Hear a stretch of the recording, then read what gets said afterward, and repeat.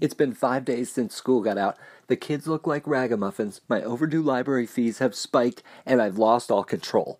I'm just kidding.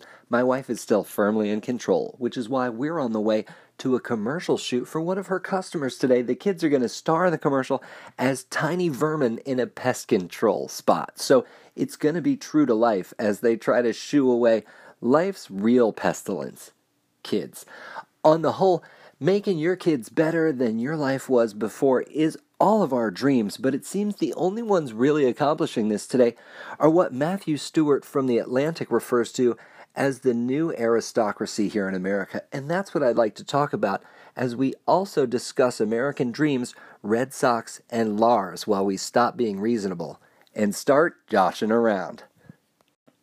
In the June issue of the left-leaning periodical The Atlantic, on newsstands now, Matthew Stewart suggests that the inequality in America isn't caused from the 1% of Americans with all the wealth versus 99% of the rest of us.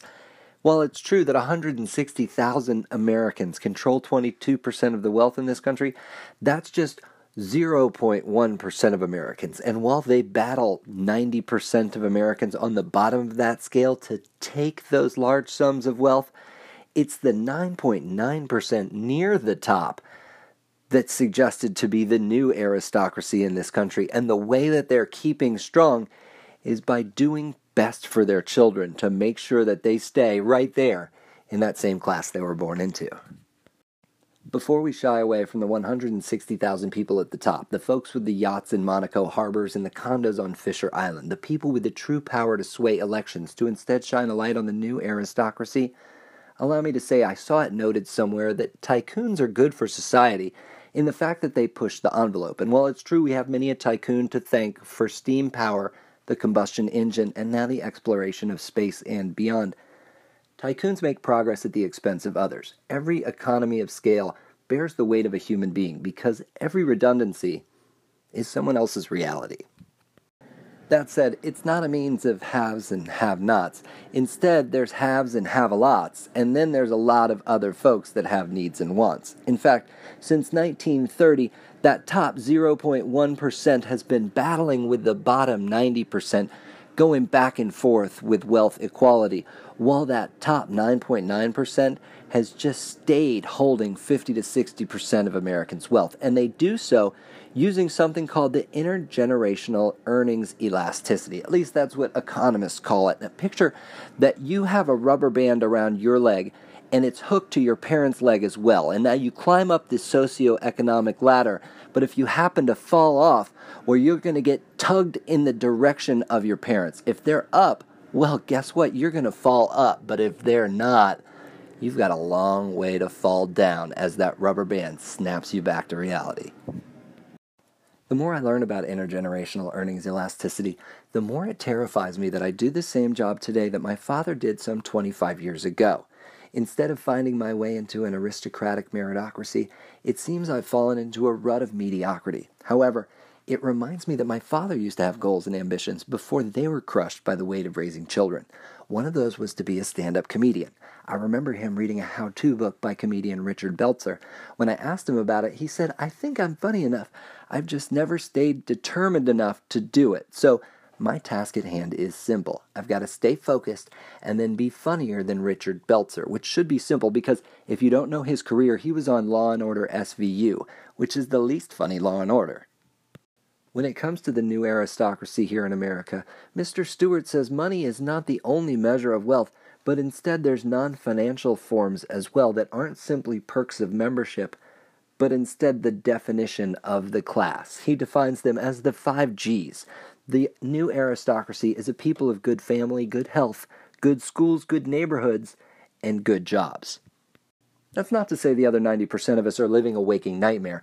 As I pointed out last week in the U.S. Economic Well-Being Survey, a rising tide essentially lifts all boats. It's just some of those are yachts while others are dinghies.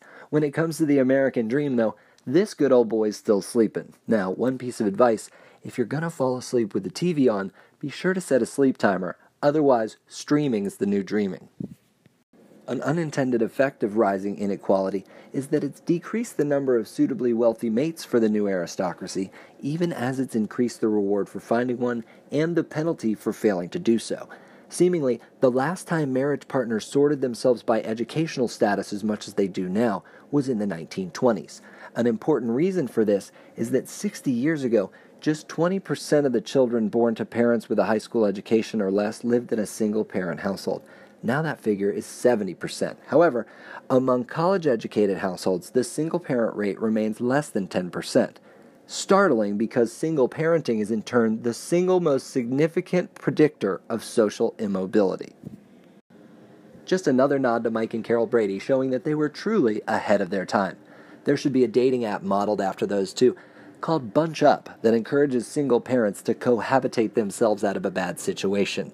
When it comes to dating yourself into a higher class, we all know it's not right to be misogynistic anymore, unless it's with regards to the Kardashians. So I'm wondering, if those or any other Instagram models with regard to their female form at one point turned to their stylist and said, much like Roy Schneider from Jaws, "We're going to need a bigger butt."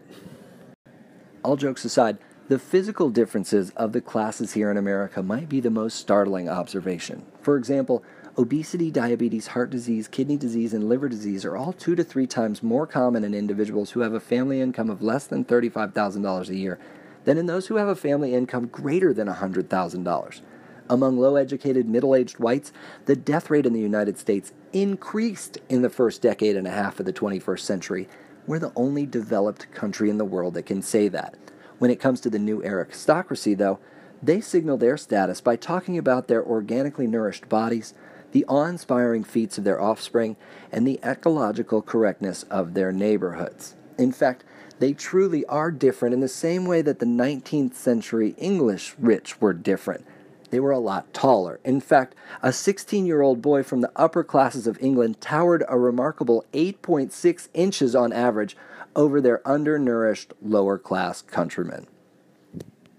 Let that be a lesson to dodge that McGriddle on your way to a healthy breakfast each day, and to exercise any way you see fit. Much like you should dance like no one's watching, don't feel judged while you're working out. Now, I don't mean to sound like Planet Fitness, but just go out and get it done. There's a lady in my town that walks the streets, wiggle-jiggle footloose and fancy-free, looking like the saggy-baggy elephant. She swings her arms so high wearing this sports bra as she just looks like a fatty peep show walking down the road. But she looks a whole lot better than she did a couple of years ago because she doesn't rightly care what anybody else thinks. As for me, who am I to judge? I've used a shower rod to tone my body. I've used Tony Little's ab isolator. Hell, I even do simulated sit-ups standing up. Whatever it takes to keep us alive and maybe even looking good, if only to ourselves. In addition to nutrition, education's another way we're being divided into two nations.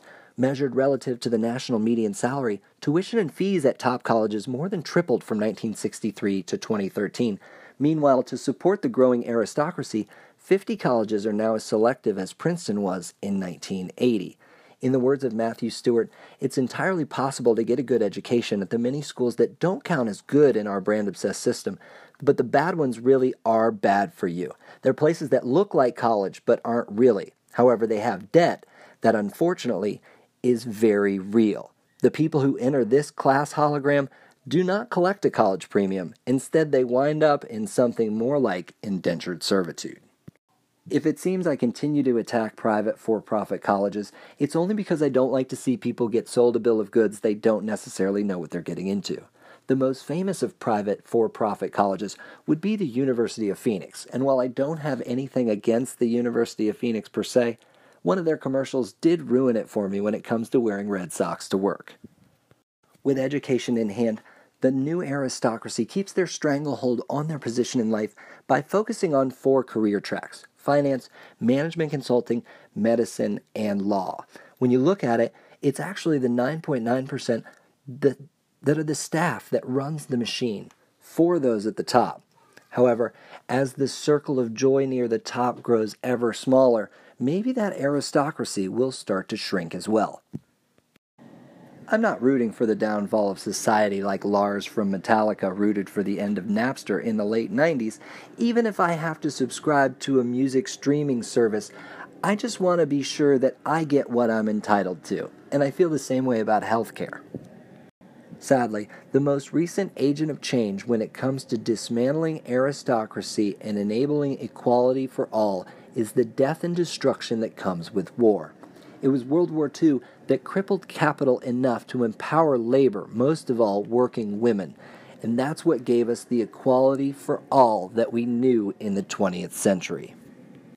With that in mind, the most impressive revolutions, the ones that make lasting change, don't start at the bottom, but instead at the upper middle. So maybe if our American aristocracy stops doing the bidding of those uber-rich, if they stop crafting messages that tell us we should take selfies just to get used to the front-facing camera, if they stop putting their offspring first to instead put the best foot forward for us all, then we might break the chains of our masters yet. The goal in America should be more main streets and less gated communities. It's great that we're different. That's what defines us, though we shouldn't let it divide us. We all like to believe we come from a good family. Equality means having a good home, a good neighborhood, a good education, and good health to enjoy it all, no matter what those differences are. Thanks for listening, and the next time we tune in, I promise a whole lot more joshing around.